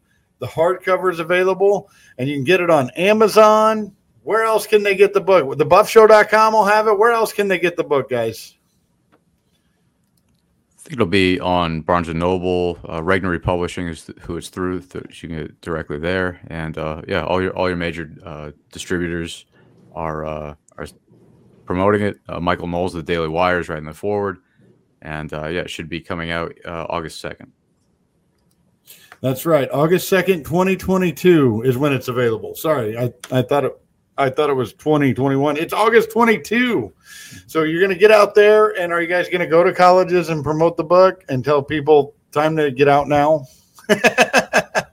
Yeah, I've been excited about the Don't Go to College speaking tour. We're going to have a sign-up list for kids to parade out with us, to follow us out in a triumphal ceremony. able to burn their indoctrinated dreams of an overpriced college degree, and like the Pied Piper leading the people off the college campus. That's the way I envision it. We're going to do our talks on college campuses, Matt, in hazmat suits, I think, because that's the only suit, the only outfit that's safe or appropriate for a college speaking tour. They start when you say something they don't like. This is how unfitting college education is anymore for the American public. You say something they don't like, they start throwing bricks at you, start spraying biochemical body liquids on you, and setting things on fire, corners of the room on fire. So the only appropriate costume or outfit for a speaker is a hazmat suit with a hard helmet and steel-toed boots. Yeah, I was gonna say a suit of armor, Michael, might do the trick. Right? Yeah. Tank. I was thinking an explosive ordnance bomb diffusing costume might also suffice. Yeah, like Jeremy Renner in that movie about the bomb. Hurt Locker. Yeah. You guys are walking in there like the Hurt Locker. Good stuff, guys. Everybody check out the book. Check out Tim's show. All the cool stuff that you guys are doing. I want to get you back and dive into some other stuff because, like we said, we only scratched the surface. I'd love to get you back and really talk about some more of the harrowing experiences that you guys have written about. But and then for the book release, and I would be happy to join you on the tour. I think that would be awesome for the show. bring a helmet and a mouthpiece, and you're welcome to tag along. That's right. And it's not about COVID. We're just more scared of the students when we're talking about hazmat suits. Pretty much. They're blue-haired freaks. We ain't afraid of them. You just have to. Who knows what ungodly fluid is being sprayed on conservative speakers on college campuses. Think of Michael Knowles. We can handle the blue-haired, lip-ringed freaks. Bring them on. It's just I don't want the body fluids. No, thank you. Yeah, we're talking about the material stuff. Not the idiot behind the material stuff. Very good. God bless you guys. Keep up the great work. We'll promote the book out there. Thank you so much for joining us on the show. Thanks for having us, Matt. Thanks. You got it. All right. We'll be back on The Buff Show with more. You stay with us. A boring website can make your company look really bad. Poor rankings on Google, Yahoo, and Bing means your company does not exist to thousands of monthly searchers. I'm not even on the front page. Come out of hiding with JJC Marketing Solutions and get found to more and more new customers every day. At JJC Marketing Solutions, they offer state-of-the-art website creation, Google SEO, PPC campaigns, and social media marketing that makes your company stand out. No need to go with those national companies that only care about you on the first call. JJC Marketing is located right here in Sanford, and the goal is to help businesses like yours succeed. Get better results. Call 321-765-7710 or visit them at jjcmarketingsolutions.com. I'm somebody now! JJC Marketing Solutions. Welcome back to the Matt Buff Show. Great to have you with us on this Thursday. Got a lot to cover here in our final segment. This is our segment where we feature authors and different books, and we got a very interesting scenario for you guys today. Let's go to Harlan Ullman on the Buff Show. Harlan, welcome to the show. How are you? Matt, it's a great pleasure to be with you. Thank you. All right, very good. Author of the new book, The Fifth Horseman and the New Mad, How Massive Attacks of Disruption Become the Looming Existential Danger to a Divided Nation and the World at Large. He's also senior advisor to the Atlantic Council. So, Harlan, a lot of great experience comes behind this book. What got you into it and what made you decide, you know what, we need to talk about the MAD? About 7 or 8 years ago, I came up with this notion of massive attacks of disruption, which is really a takeoff on the old MAD of mutual assured destruction, which people will know during the Cold War, since both East and West had huge amounts of thermonuclear weapons. I say thermonuclear. Thermonuclear weapon is 1,000 times more powerful than a nuclear weapon. But because of MAD, because of the threat of secondary retaliation, nobody was killed. And so I was thinking about that, and about 2.5 years ago, along came COVID. 1 million Americans have died of COVID. That's more Americans that were killed on every battlefield since 1775. And what has COVID done to our society? It has completely upended and disrupted it. And what's interesting, in the past, we would have a real threat or a crisis, such as Pearl Harbor, Remember, before Pearl Harbor, the country was very divided. Pearl Harbor united the country. What did COVID do? It disunited the country. Irrespective of where you were, the lines were drawn and the country became more divided and rather than unified. And so the theme really exists across the board. And I come up with 7 major disruptors, Matt. The most dangerous is failed and failing government. Republicans and Democrats cannot make government work. We see that right now. Second is climate change. There may be a real debate about climate change, but the fact is polar ice caps are melting, temperatures are rising, and sea levels are rising. Right now, the Colorado River is the Colorado Creek. We have unbelievable wildfires, not only in New Mexico, but in Siberia and in Italy. And so these whole issues here are really very, very serious. Then you have cyber, and you know what cyber attacks can do. Colonial Pipeline last year took away all the gasoline from New England in the northeast part of the United States. Social media. You can be ruined in a heartbeat, but social media was used to rally all the revolutions in other part of the world. Then we have debt. $30 trillion. Tick, tick, tick. What happens when interest rates go up to 5%? That means 25% of the $6 trillion federal budget is going to go to debt service. Then you have terror. Terror is now shifted from Afghanistan to America. There has only been one terrorist attack in the United States since 2001 by a non-American citizen. That was a Saudi naval officer. So we've got all these particular issues here, and we're not prepared for them.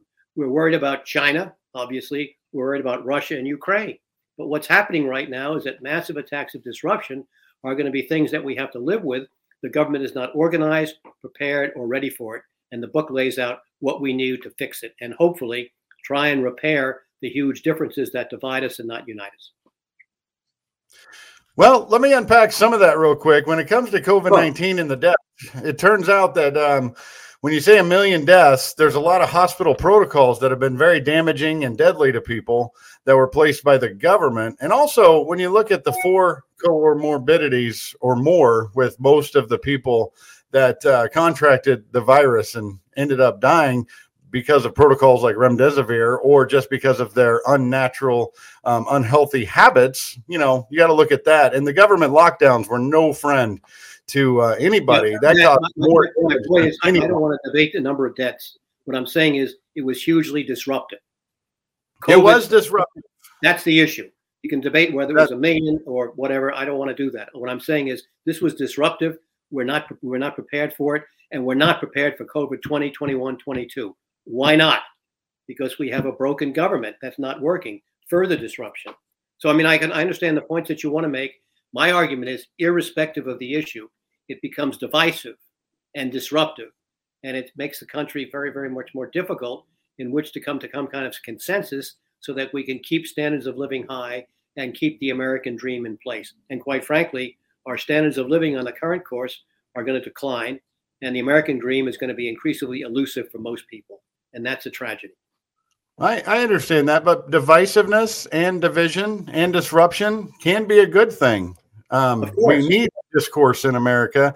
So when you have a government using its power to put restrictions on Americans, there's going to be a segment of the population that fights back, and even doctors will come out and say different things. We need disruption and we need divisiveness, especially when within the face of tyranny.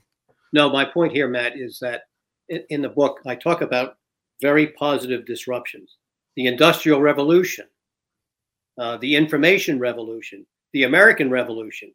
Obviously, the difference today is that our disruption is almost entirely negative.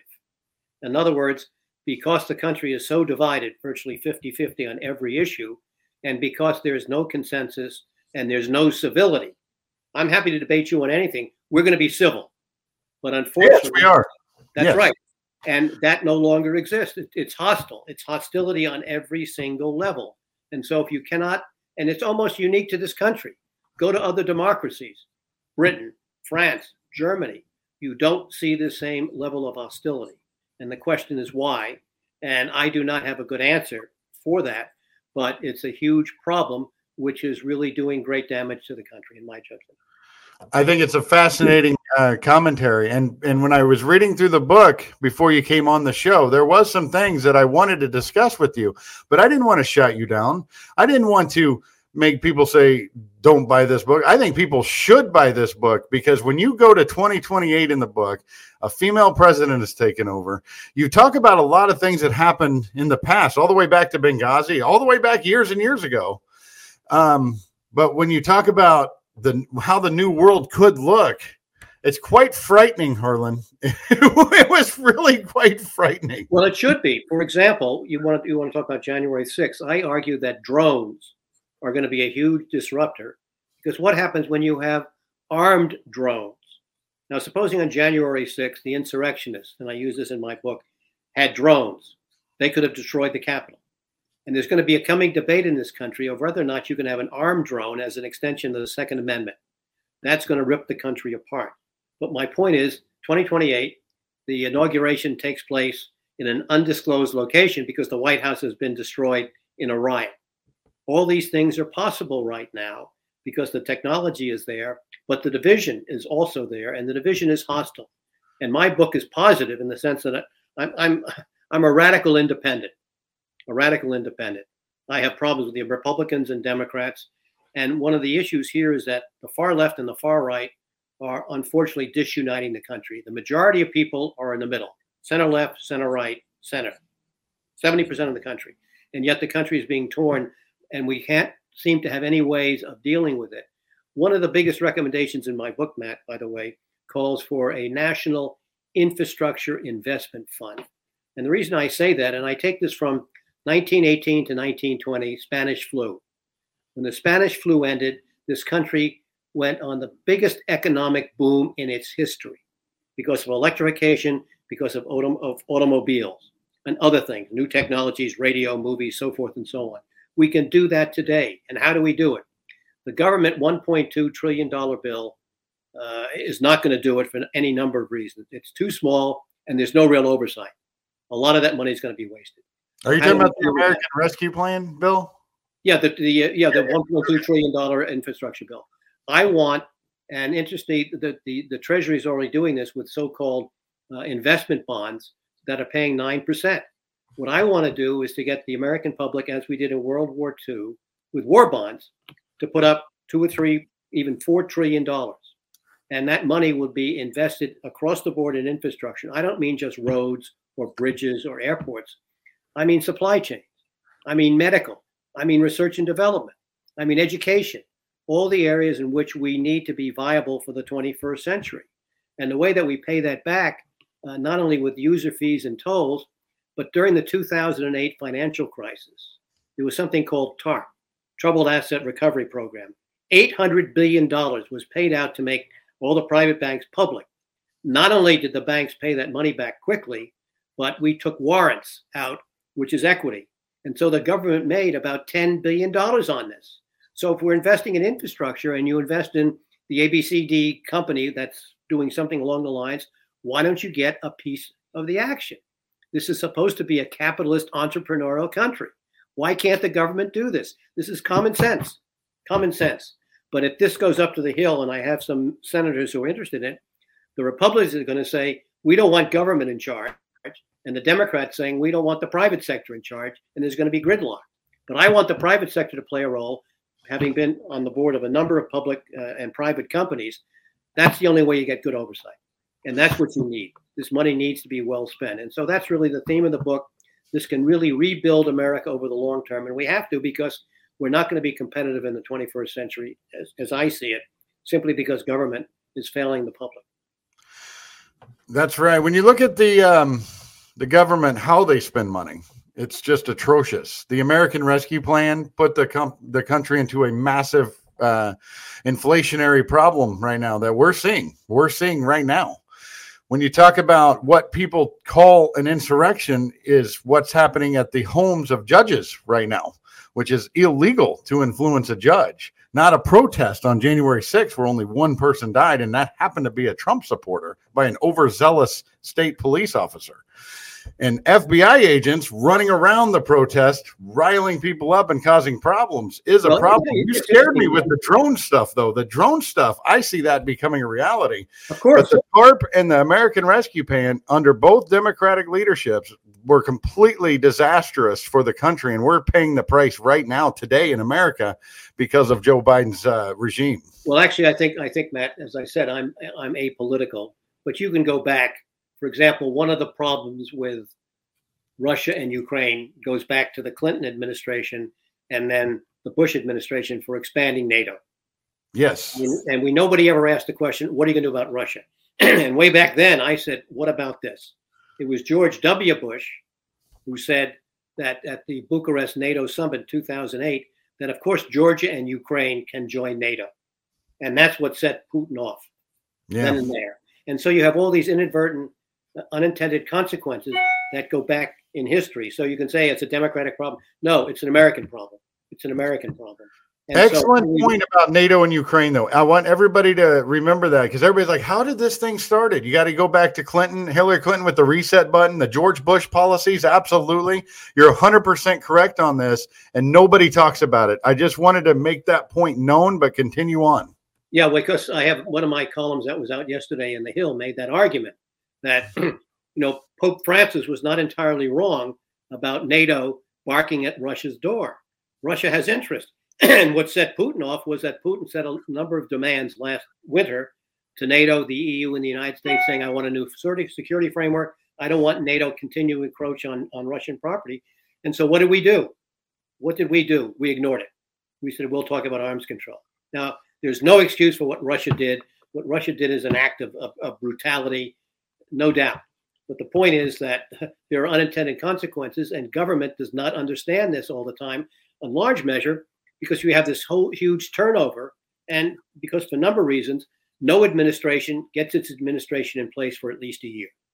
No matter whether it was Don Rumsfeld under George Bush or whether in the current administration, it takes almost a year or more to fill up these positions. That's unconscionable, and it's a Republican and Democratic problem.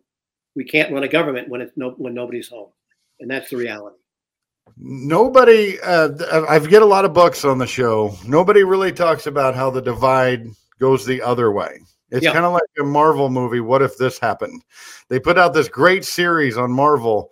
What if it was this way, where their heroes took different paths and it became destructive for the country? You give good answers too, but it's a really excellent read on that. Your main character, the woman president, how did you arrive at her? Talk about her background. I'm also writing a novel, and the woman president 2029 is the heroine in this particular novel. And the novel that I'm working on argues that a small group of Americans want to detach themselves from America for all sort of mercenary reasons. These are companies states that basically are fossil fuel producers, but they also have nuclear weapons stationed. And the idea is a state breaks off and then keeps its nuclear weapon to defend itself against the rest of the United States. And so when I thought about 2029, I said, supposing things go in the direction that they seem to be going, China gets worse, Russia gets worse, the economy gets worse here, violence gets worse. That's how I arrived at this. And clearly it was, to me, looking at drones, and anybody who's following the news to see how significant drones are in the war in Ukraine, or how drones have been very significant in other conflicts, it's very easy to envisage somebody bombing the White House. And so that's how I got to 2029. And quite frankly, this was meant to frighten the reader. This was to get, as you also know, I was the author of Shock and Awe. And I wanted to shock and awe the reader, say, holy smoke, could this really happen? And then to dig into the book, understand the problems, how we solve the problems, and what the solutions are. And I offer solutions for a national renaissance, how we have to fix our foreign policy and our defense policy. We're spending too much money on defense for the stuff that was good in the 20th century that's not relevant in the 21st century, and it's almost impossible to change that. But all these things are raised in the book. I also note in the book that our security strategy during the Cold War was based. Now that is a ringtone I may never want to hear again, Harlan. That is a bad ringtone right there. Anyway, I was saying that during the Cold War, containment and deterrence were the two lodestones. But today, how have we contained China or Russia? How have we deterred Russia? And so my argument is the fundamental basics for our strategy are wrong, And on top of that, they're unaffordable. What we need to do is to be able to prevent problems. I like how you do problems and defend against these problems and to protect Americans and where we can engage. That makes common sense. But unfortunately, administrations too often don't rely enough on common sense. Yeah, common sense is well needed back. When you talk about China, I just find this fascinating because China is the most powerful government in the world. It is. I disagree with you. Jesus Christ. You could put it on silent or I know I have vibrate. Look, one of the points I make in the book, my concern about China, Matt. First of all, what is the threat that China really poses? We say it's got the biggest navy in the world. Using the same ship count, the biggest navy in the world belongs to the U.S. Army. Because they got the government. I'm talking about just the government. That's government. Let me just tell you the problem with the government. My biggest fear is that China, like the Soviet Union, could implode. Why? Because the Communist Party is in charge. And unfortunately, the Communist Party is doing a lot of really stupid things right now. For example, it's turning against the entrepreneurship. That's what made China an economic powerhouse. It has a huge property, real estate bubble. Why? Because that's where there's so much graft and corruption. That's how you made huge amounts of money. So you've got the Communist Party sitting on top of this edifice of 1.5 billion people. About 500 million people live under the poverty line. If you don't have economic growth of 10 or 12 or 15% a year, those people get very angry. We talk about riots in this country. There are over 100,000 unreported riots, substantial sizes in China every year. So President Xi is riding a whirlwind. And I think that if we were smart, and sometimes we're not smart, you have to understand that we should not confront China being the pacing threat. Because quite frankly, as a former naval officer who fought in Vietnam, the more that the Chinese militarize their islands, I say, boy, that's a very target-rich environment. They are vulnerable. And I argue in my book for a porcupine defense and a maritime mobile defense, which would basically bottle the Chinese up at the first island chain in the Pacific so they can't get out. But we're not doing that, unfortunately. And so my argument is with China, China has so many internal problems. We should let China sort of boil in its own juices for the time being and not confront it. I would argue, for example, removing the tariffs. The tariffs made no sense and they're hurting American consumers. Step one, that would reduce inflation somewhat, but it would make the relationship with Beijing non-hostile. And quite frankly, the only one of the few things that members of Congress agree upon, as you know, Matt, China's the enemy. Okay, what is the threat from China? China's not going to invade anybody. They want to do Belt and Road, they're going to go bankrupt. We have to be far more rational. We don't like the idea of their government. We don't like the way that they're dealing with some of their minority races. Fine. The Chinese can also say, we don't like the way you, America, are dealing with some of your minorities or whomever. And so I think that while human rights are important, we have to understand that a policy based solely on human rights is simply not going to work. It's going to make other people angry and it's not going to accomplish what it needs to do. But making that point in America, people will accuse you of being anti-American because you're not defending everybody's rights. You have to do it in a way that works. When you talk about China, some of the things that make them an enemy is what they're doing to their own people. When you talk about the infrastructure of the economy being the entrepreneurial spirit, they're just locking them down, and it's a very, very troubling thing. Buying up an alarming amount of farmland in the United States, too. Their cyber warfare capabilities have already been exposed, and my goodness, when you talk about looking at China and how they're reacting to this very weak Biden regime, Taiwan is in big trouble right now, too. Now, still, Taiwan doesn't have a big interest with us, but still, China is growing bolder when they look at this United States right now. Let me tell you something. During the Napoleonic Wars, King George asked the First Sea Lord, "Is Napoleon going to invade?" And the First Sea Lord said, Your Majesty, I can tell you this: if China does, if Napoleon does try to invade, he's not coming by sea.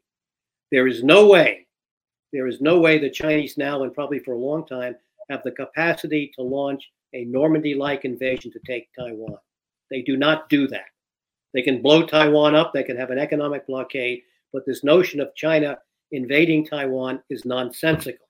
And people don't want to understand that. Having said that, The defense of Taiwan, if we put in place a porcupine defense, would make it impregnable. Yet the Taiwanese don't want to do that. So we cannot want Taiwan to defend itself more than they do. Right. And I argue for the porcupine defense. Look what what Ukrainians are doing with a handful of cruise missiles. Now, supposing they had real cruise missiles in large numbers, what would that do to the Chinese Navy in the case of Taiwan? So we're exaggerating the physical threat to Taiwan of invasion, and yet we're not encouraging the Taiwanese to put in place exactly what would be needed to prevent that from happening. It's an interesting contradiction. It really is. That reminded me of something when you brought up Ukraine and the missile defense systems with Ukraine and Taiwan. You said it at the very beginning of the interview when you talk about geothermal nuclear weapons, and there's thermonuclear.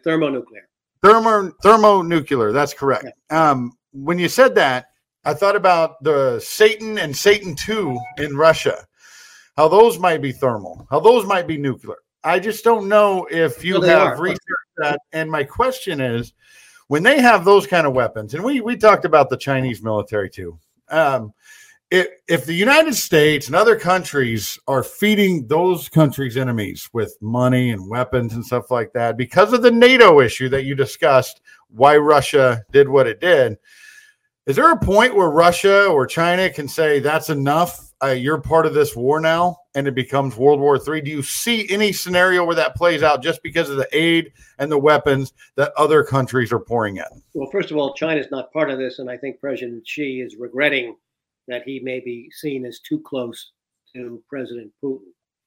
Could the war escalate? I really doubt it. And the reason I say that, so your listeners and viewers understand, a nuclear weapon is measured in kilotons, thousands of tons of TNT equivalent. A thermonuclear weapon is measured in millions of tons. A 10 megaton thermonuclear weapon exploded over Washington.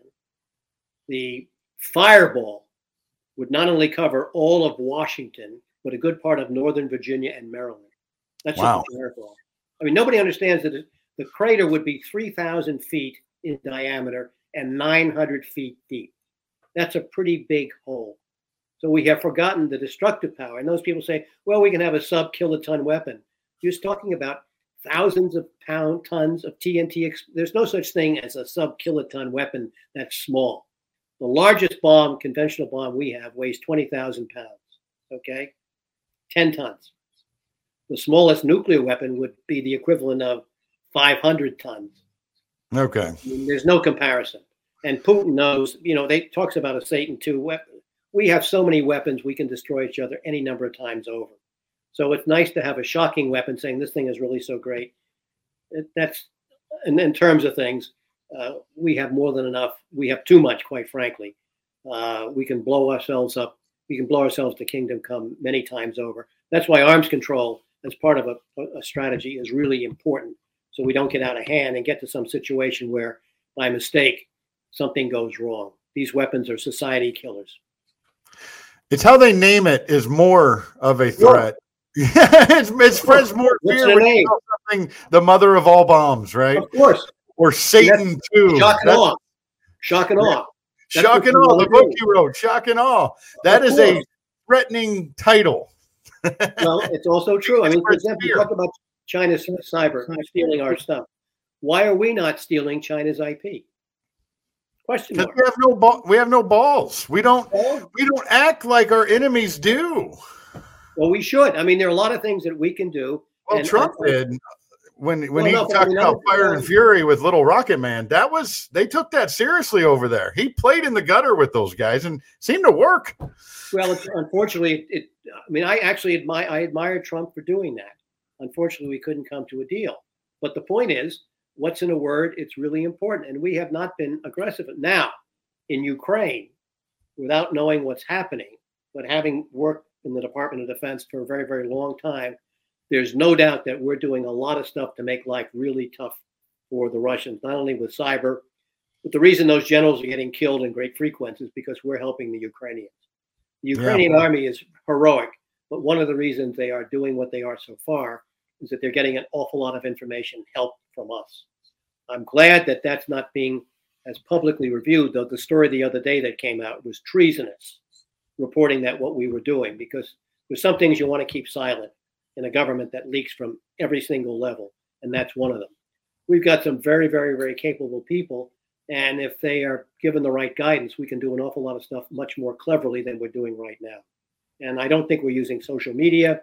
I don't think we're using cyber in ways that really could make life a lot more difficult in certain areas for the Chinese and the Russians without necessarily escalating things. Yeah, there's a lot of ways. Tariffs. I don't know about tariffs and sanctions. They don't seem to stop anybody from anything. People find ways to get around tariffs and sanctions. That applies to Russia. The problem with tariffs is that unfortunately the economic advice Trump got was entirely wrong. Tariffs are not helping. But the issue with sanctions are going to hurt the public, not the leaders. Remember, we had huge sanctions on Saddam Hussein, and we had food for oil. And what did that do? That empowered Saddam because he controlled it. What's happening now in Russia, life in Russia is hard, and it's going to become harder. And so there's going to be a huge amount of resentment on the part of the Russian people against us because of the sanctions we are imposing, because of Ukraine, and because of Putin. So unfortunately, the effect of sanctions takes too long. It's not going to affect the political leadership, and it's going to leave a long-term residue of hostility and even hatred that's going to take a long time to overcome. Because look, at some stage, Putin is going to be gone. We don't want Russia as an enemy. We want Russia at least as somebody who plays by the rules. And these sanctions are not going to help that degree. Can we do them and continue? Yeah, because it's our only weapon, because we're not going to go to war over this. But they're limited. And so I think that the things that we are doing right now are sending enough of the right stuff to Ukraine quickly enough to make a difference. But we'll see how long that continues, because this is a war of attrition. This is World War I trench warfare. And I'm not sure how long both sides can persist in this, simply because it's a meat grinder. And it's killing Ukrainians. It's killing far more Russians. But it's something that we need to put an end to. But how we do that is extremely difficult. And that's really up to Mr. Putin and Mr. Zelensky. Well, this never happened under Donald Trump. This war that we're talking about today did not happen under Donald Trump. And it didn't happen under George Washington, Matt. Come on. I'm talking about this particular situation. Did not happen. If Trump had been reelected, it would have happened. If he would have been reelected, and he was reelected, by the way, this is another example of why stolen elections have consequences. I want to get back to my book in The Fifth Horseman. Let's finish up with one more point on the book, because we really have to run. But I really appreciate you coming on. We'll do the stolen election discussion another time, Harlan. Good. But go ahead and finish up with the last point. Look, The Fifth Horseman and The New Man, how massive attacks of disruption have became a looming existential danger. We have to understand that we've got many, many problems that far exceed the issues of Russia and China. We've got problems from the environment. We've got problems from broken government. We've got problems from debt. And unless we understand that and come up with a real strategy that is far-reaching and encompassing this, and then we get consensus, it's got to be Republican and Democrat, we're going to be on the wrong trajectory. And that's not necessarily going to affect you or me, but it is going to affect your children, grandchildren, future generations, I'm afraid, Matt, because we're headed in the wrong direction. Standards of living, unless we make a change now, are going to decline. The American dream is going to be elusive. And The Fifth Horseman says, how do we get out of this dilemma? And it raises a number of recommendations and proposals to do that. That's why people need to read it. That's what's great about the book, everybody. I want you to check it out, because there's solutions. It breaks down what could happen if this trajectory continues. It's a phenomenal read. I really appreciate you staying on way longer than you agreed to, Harlan, because this was a great conversation. I love the book. We're going to put the link on thebuffshow.com, everybody, but you can find this on Amazon and everywhere else too. Harlan Ullman, thank you. Everybody check out the Atlantic Council. Thank you so much for joining us on the show. Thank you very much, Matt. That was great. It was a lot of fun. Well, that'll do it for this evening's edition of The Buff Show. You guys stay smart out there. We'll see you next time.